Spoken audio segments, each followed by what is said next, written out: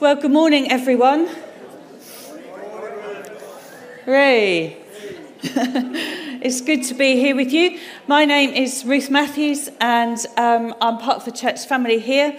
And it's great to see you. Wasn't that encouraging worship where we landed up with, just a sense of we want more of God. And I'm so encouraged by that. As Stuart and Brian were bringing their contributions, I was reminded in my mind of an outbreak of the Spirit some years ago, and just going back to that place and thinking before that happened, there was a real stirring within God's people that we want more. So I would just encourage you, this isn't a moment just for Sunday, this is a moment for the rest of the week as well, that we keep asking God to keep filling us and to be people of word and spirit. So that wasn't the preach, that was just an encouragement. You've not got off that lightly. Well, I'm going to be continuing the series, Jesus the Game Changer. And last week we were looking at the story of the prodigal son. And I'm going to fast forward a little bit. We're going to now be picking up that moment after the crucifixion and the resurrection, and look at the story of the two on the road to Emmaus. And what I'm going to do, I'm going to give a little bit of background to that, then read the story, unpick it a little bit, and then see what from that we can learn and what can help us on our journey in our faith. But before I do that, I'd just like to pray. Father, thank you so much that you are true. Thank you, God, that we can trust you. Thank you that so many of those songs just reference the fact that you go before us and you walk beside us. And God, as we come to look at this story right now, I pray, oh God, that we would know afresh Jesus who walks beside us, that we would know that you are with us, that you go before us, that you give us what we need in our times of crisis and when we just need to hear your voice afresh. So I ask, Lord, that you come and speak this morning. I ask that you would take the words I use and would your voice speak to every heart here.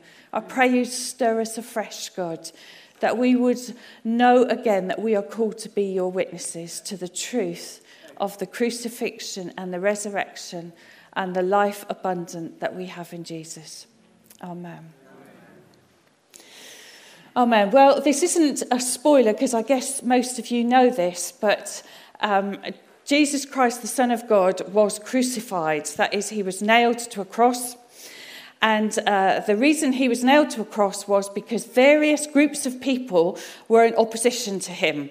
The Roman authorities didn't much like what he had to say. A lot of the strict religious Jews didn't like what he had to say. There was a lot of fear around it. And ultimately, they trumped up some charges and got him arrested. And on a bit of a fraudulent case, he was then charged and found guilty and put on a cross.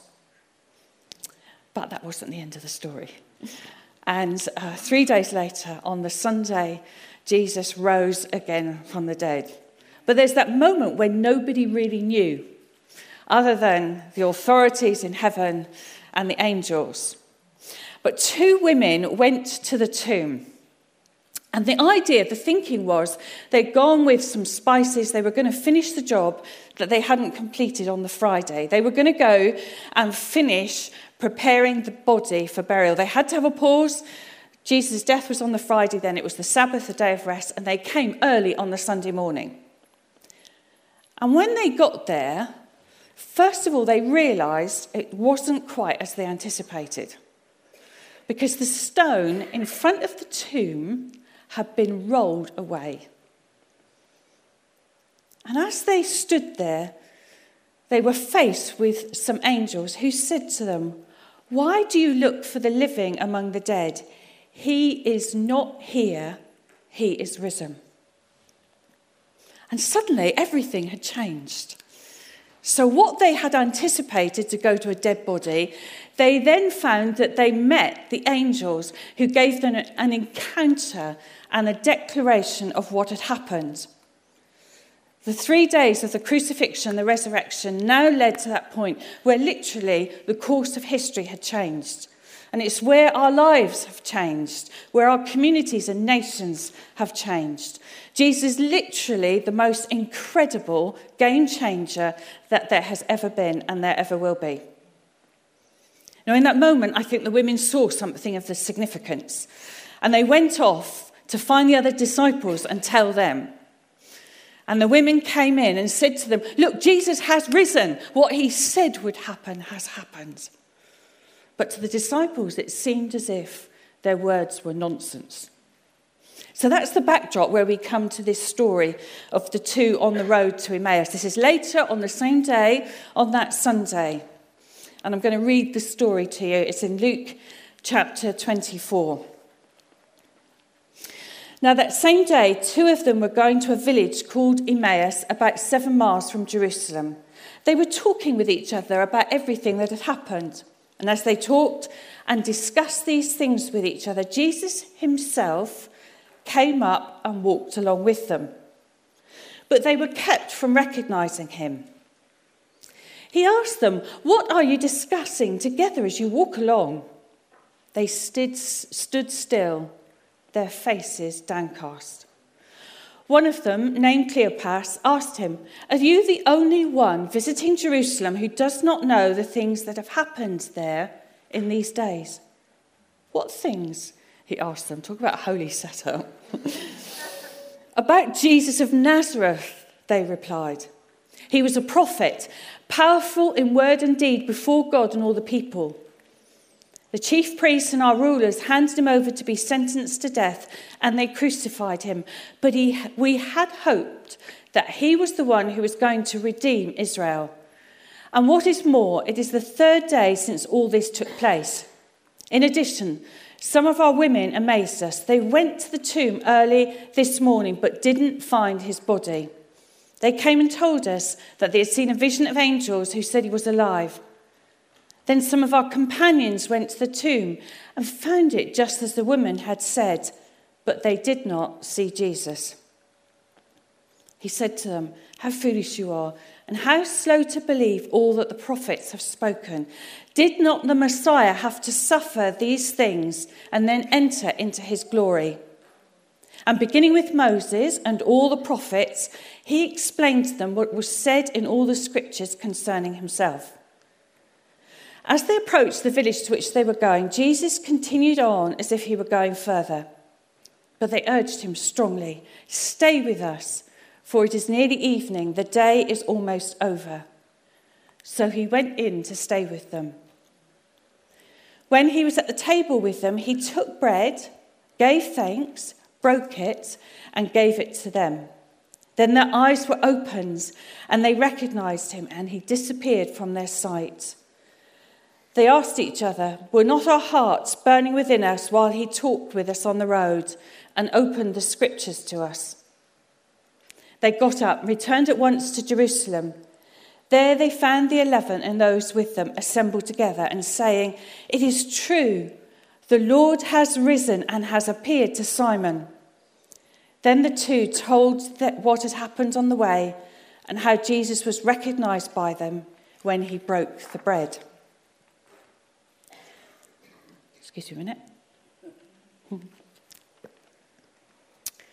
So what exactly is happening here? Well, let's just unpack this event a little bit more. First of all, the two were walking away from Jerusalem and back to Emmaus. And the likelihood is they were walking back to their hometown. So all the events in Jerusalem had unsettled them to the point that they felt, "Well, what should we do now?" It looked as if everything they had anticipated had stopped. So they decided to return to their home.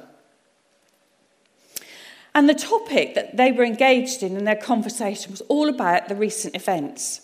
They were just trying to get to the bottom of it. What had happened? They were confused. They were trying to make sense of it. They were trying to get some frame of reference. Clearly, they had heard the report from the women, but even so, it still didn't quite seem to make sense. And then suddenly they're aware somebody has caught them up behind. And then this person, and as readers of the story, we know exactly who it is, so we've got advance warning. This person comes alongside and engages them in conversation. The two are downcast. It actually says they stood still and their faces were downcast. I have no doubt that that phrase probably is a masterful understatement of how they were feeling. They probably were broken completely, crushed, beyond disappointed. Their hope had gone. Interestingly, in the story, one of them is named Cleopas, the other one, we don't know. I wonder if it's almost a bit of an invitation that we can put our name in that place, that sometimes we're walking along and we don't understand either. The conversation then that Jesus has with them gives away some clues.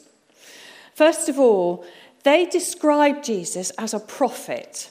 Now, they could have said a whole lot of other things. They could have said he was the Messiah or the Son of God or the Lamb of God, but they didn't. They settled on the word prophet.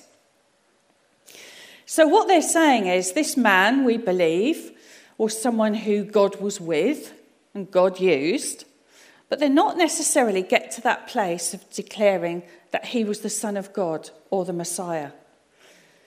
And I think sometimes Jesus engages us in conversation, not so that he can get information from us. He doesn't need to learn anything from us. He knows everything anyway. But what it starts to do is get us involved in a process where we start to acknowledge what is going on and what we believe. So these two called him a prophet. They didn't really recognise him to be the Messiah. Not yet, anyway. And they certainly didn't recognise him either with their physical eyes. They didn't know yet he was Jesus. And at this point, they didn't recognise him with their spiritual eyes either. Jesus calls them foolish and slow. A little harsh, maybe. But it's not the strongest thing he could have said about them either. And in his description of himself, he calls himself the Messiah. So right from the beginning of this conversation, Jesus is declaring some truth about himself. And Messiah means anointed one, someone who saves or liberates, brings freedom. And then Jesus goes through the whole of Moses and the prophets. And that's another way of saying the Old Testament. So he unpacks all these things that were said about him. And in the light of what has happened, he's able then to explain how they've been fulfilled. Some years ago, I went to hairdressers. And you have funny conversations with hairdressers, don't you? And this time, he was asking me, what did I do for a living? Well, it's always a bit of a getter. I can always then get into conversations and say, well, I work for a church. So we then got into this conversation which revolved around, he had recently been on an Alpha course. And although he said, I'm still don't know what I think, and we then probably had the next half an hour or so talking about what the tabernacle was and a whole lot of other things. And I was thinking, oh, dear God, just give me the right words. But then he came up with this line, and he said, I think the Old Testament really is a PR job for Jesus. And I thought, for somebody who doesn't believe, that's not a bad description, a PR job for Jesus. Probably this conversation with the two on the road and Jesus was the most amazing, inspiring, awe-inspiring Bible study that there's ever been.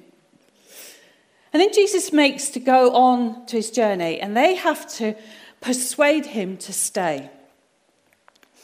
It's probably getting dark by now, but you do kind of get the sense from the story that there's something happening. There's a connection that's built. I mean, if you've had that most amazing Bible study, you're not going to let the speaker out of your sight. Hang on, stay with us a bit longer. Come in, have some food.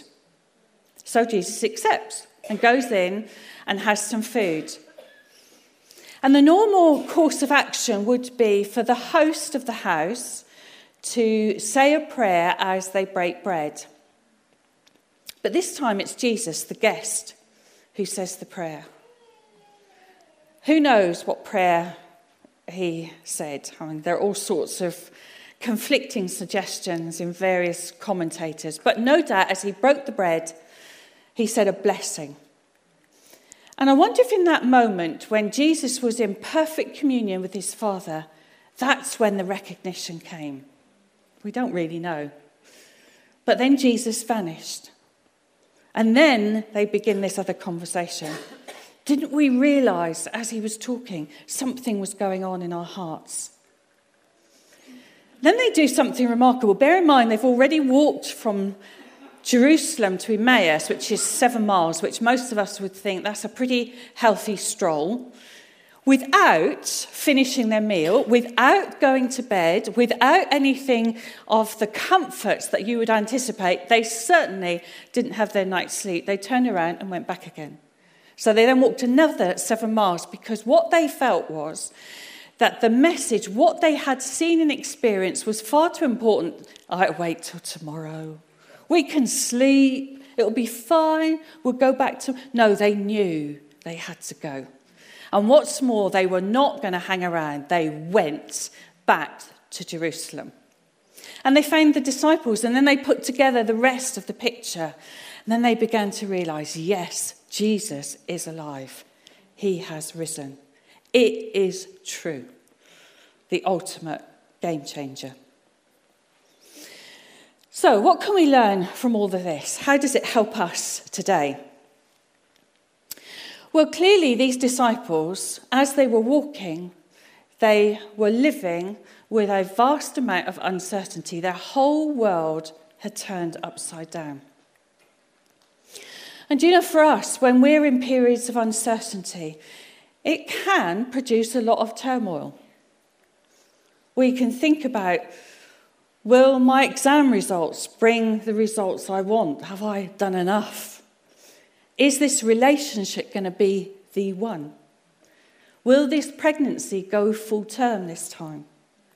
Is this house move going to happen, or will it all fall through like last time? And I honestly think that by and large, we're not very good at this sort of stuff.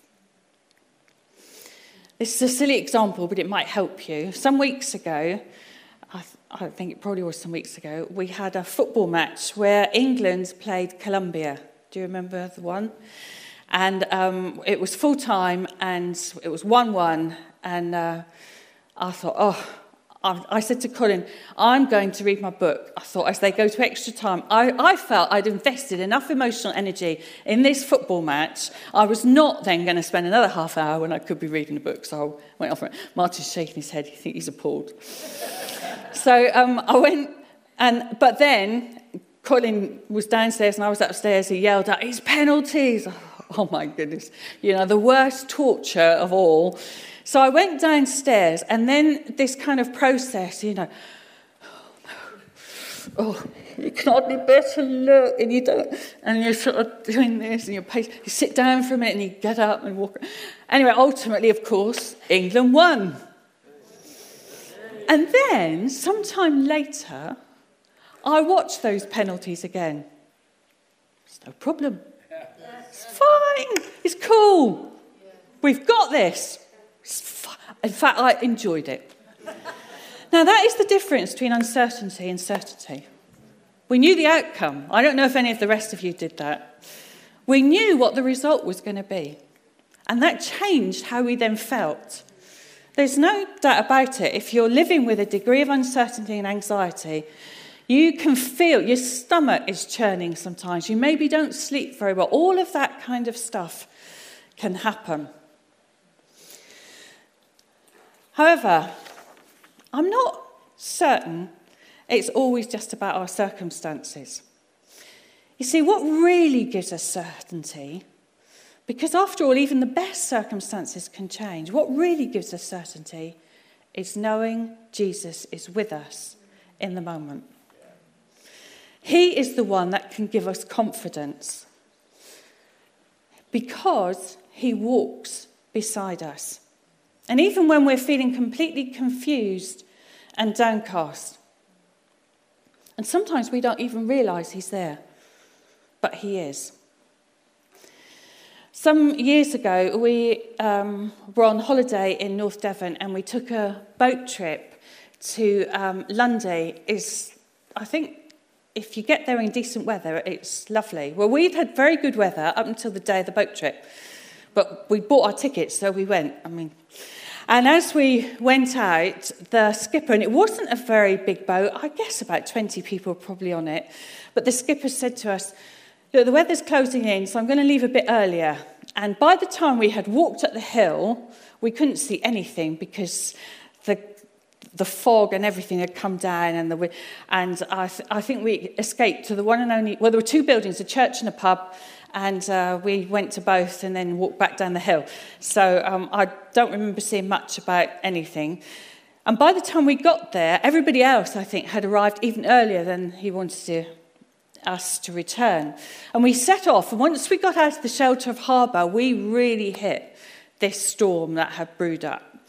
And I don't know how you are on boats, but this boat wasn't just doing that, but it was doing that as well. And as it had gone down under the wave, the engine was really having to work hard to come back up the wave.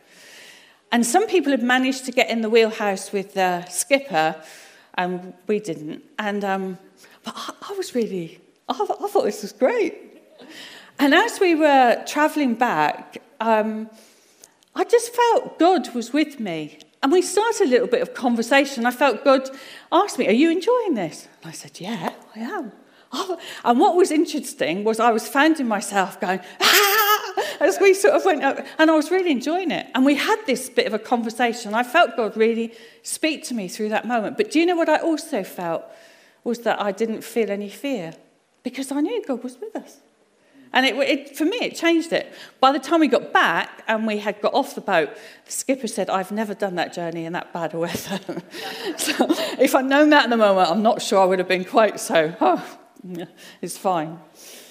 But do you know, God's reassuring presence brings us through, even when we walk through the shadow of the valley of death. He is there with us. And the second thing with these two is that they really had lost hope. And there are clues to this. Their faces were downcast. Their body language gave the game away. And they talk about the hope they had very much in the past tense. Their expectations for a better outcome had all gone. And honestly, losing hope is a pretty horrible place to be. So when we are in that place, how then can things change? And I do think there are some clues here to help us. First of all, recognising how we are feeling. Jesus engaged in this conversation and drew out from them how they were feeling and what they were thinking. And that helps, to talk to Jesus about how we are doing. Putting our head in the sand is not always the best strategy. Jesus knows anyway how we are feeling, like he did here, but he wants to hear your voice. He wants to hear you say it. And our honesty opens the door to our healing. And then acknowledging Jesus is with us in it. He isn't walking away. He didn't walk away from those two on the road, and he didn't ignore it. The first thing he does is to get them to talk about their situation. Do you know what happened during this story, this event, was that the two on the road realised what was true. And sometimes declaring truth helps us when we feel hopeless. So even if it feels a little counterintuitive when we think, how can I be declaring this true, even when I don't see it in my own life? The truth is the truth. And declaring that God is with us and his presence is always with us helps us see things afresh and helps restore hope. And also remembering that Jesus is the game changer. This situation had completely changed because Jesus was alive. And him being with us changes our situations as much as it does for anyone else. Now, before I move on, I'd just like to pray just for a minute or two, because I think those two things are so key as to how that we then move on into how do we witness to others, which is where I want to move on to next. So I'd just like to pray And if you feel, I'm living with a pile of uncertainty now, or I feel hopeless about something, I'd love you, just while everybody's eyes are closed and we're just going to focus on him, if you want to put your hand up or stand up in your seat, just to indicate in some way to God, God, I want to refocus on you. I want to know your presence with me in this situation. And can I just encourage you in some way? It's indicating to God rather than anyone else. And I'll just pray for us. Thank you. Father, I thank you that you walk with us. I thank you, God, that you do not abandon us. And I want to pray for these folks right now who feel that their uncertainty is almost overwhelming, or they feel their hope has gone. Jesus, in your precious name, would you come and bring fresh hope, we pray. Would you come and bring peace into every troubled heart, I pray, oh God, that we would be able to be those who, like these two on the road, were able to go again and continue on their journey to tell others about you. God, I pray, come and minister to these hearts. Come and begin a work in these hearts and these lives. We pray for your glory.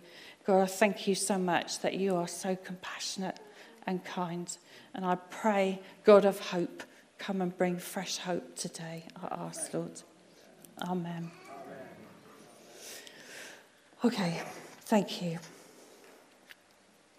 Well, moving on with this story, one of the incredible aspects of this story is the Bible study that Jesus gives to the two on the road. And the key to understanding for these two is the fact that Jesus is able to interpret all the scriptures that have been fulfilled about the Messiah. When we're confused and lack understanding, that is the moment we probably need to pick up our Bibles more, and it's probably the moment when we pick up them the least.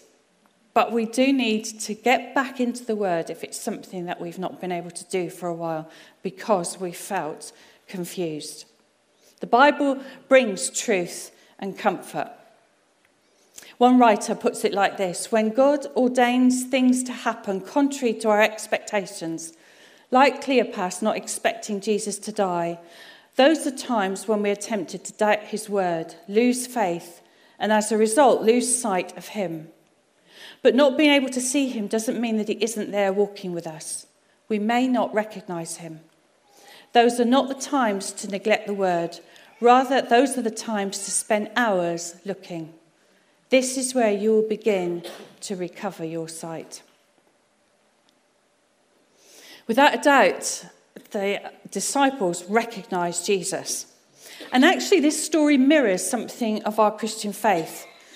Often we walk just one step in front of the other, and there's nothing more or nothing less than that. William Carey, one of the great missionaries of all time, is sometimes nicknamed God's plodder. There is virtue in consistent, faithful walking with God. But there are also moments when it's as if the fog has lifted, when the revelation moment comes. Some years ago, when I was at a conference, the speaker got up and said, I'm going to speak on this verse from Psalm 27, even if my mother and father abandon me, the Lord will hold me close. And I had a bit of a revelation moment then. I realised that at different stages in my life, when I was younger, my mother and my father had both left home separately and at different points. And that came with clarity that I'd never seen before. But then right up close to it came the truth. The Lord will hold me close. So even if my mother, my father abandon me, God will never abandon me. And that was like the fog lifting. It was just like, something dropped. And honestly, it's never changed. I've had a renewed and a different confidence in God being with me from that point onward.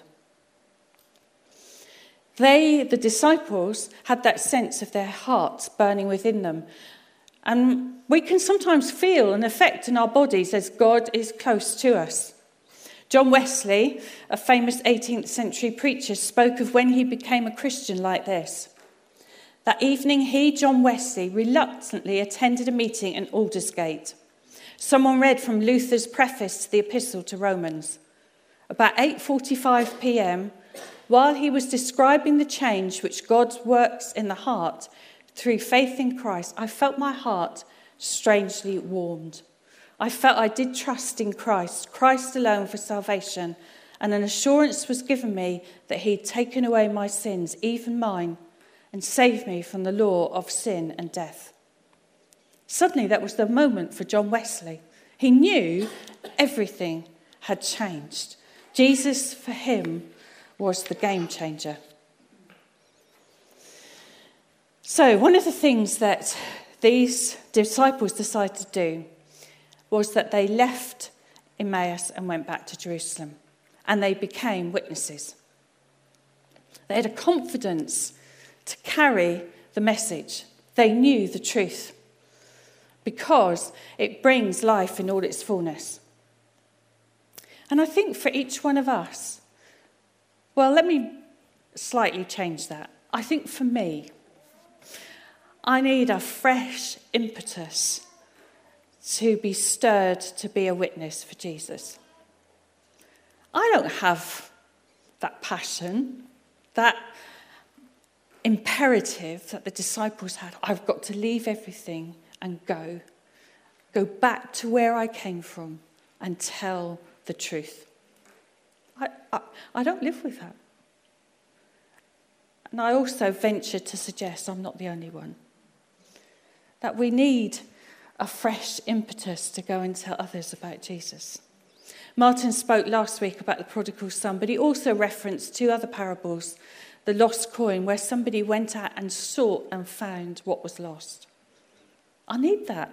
I need freshly to be stirred to go out and find the lost and say, come in. There's a home waiting for you here. But also, for these disciples, it was the presence of Jesus that changes everything.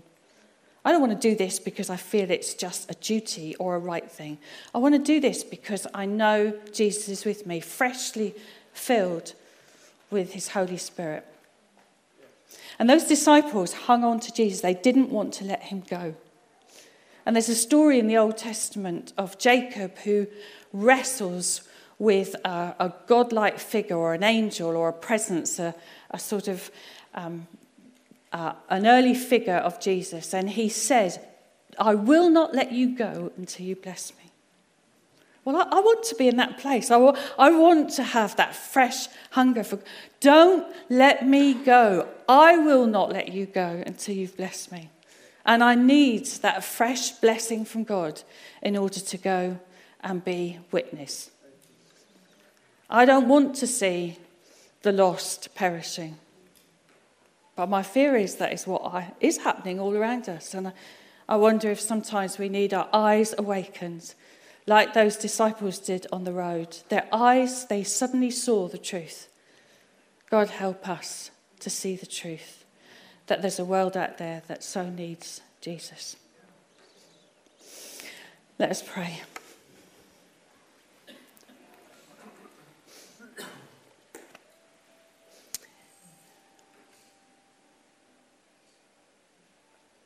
Jesus, I thank you that what you encouraged your followers to do when they said, teach us how to pray. The end of it, you said, for my kingdom and glory's sake.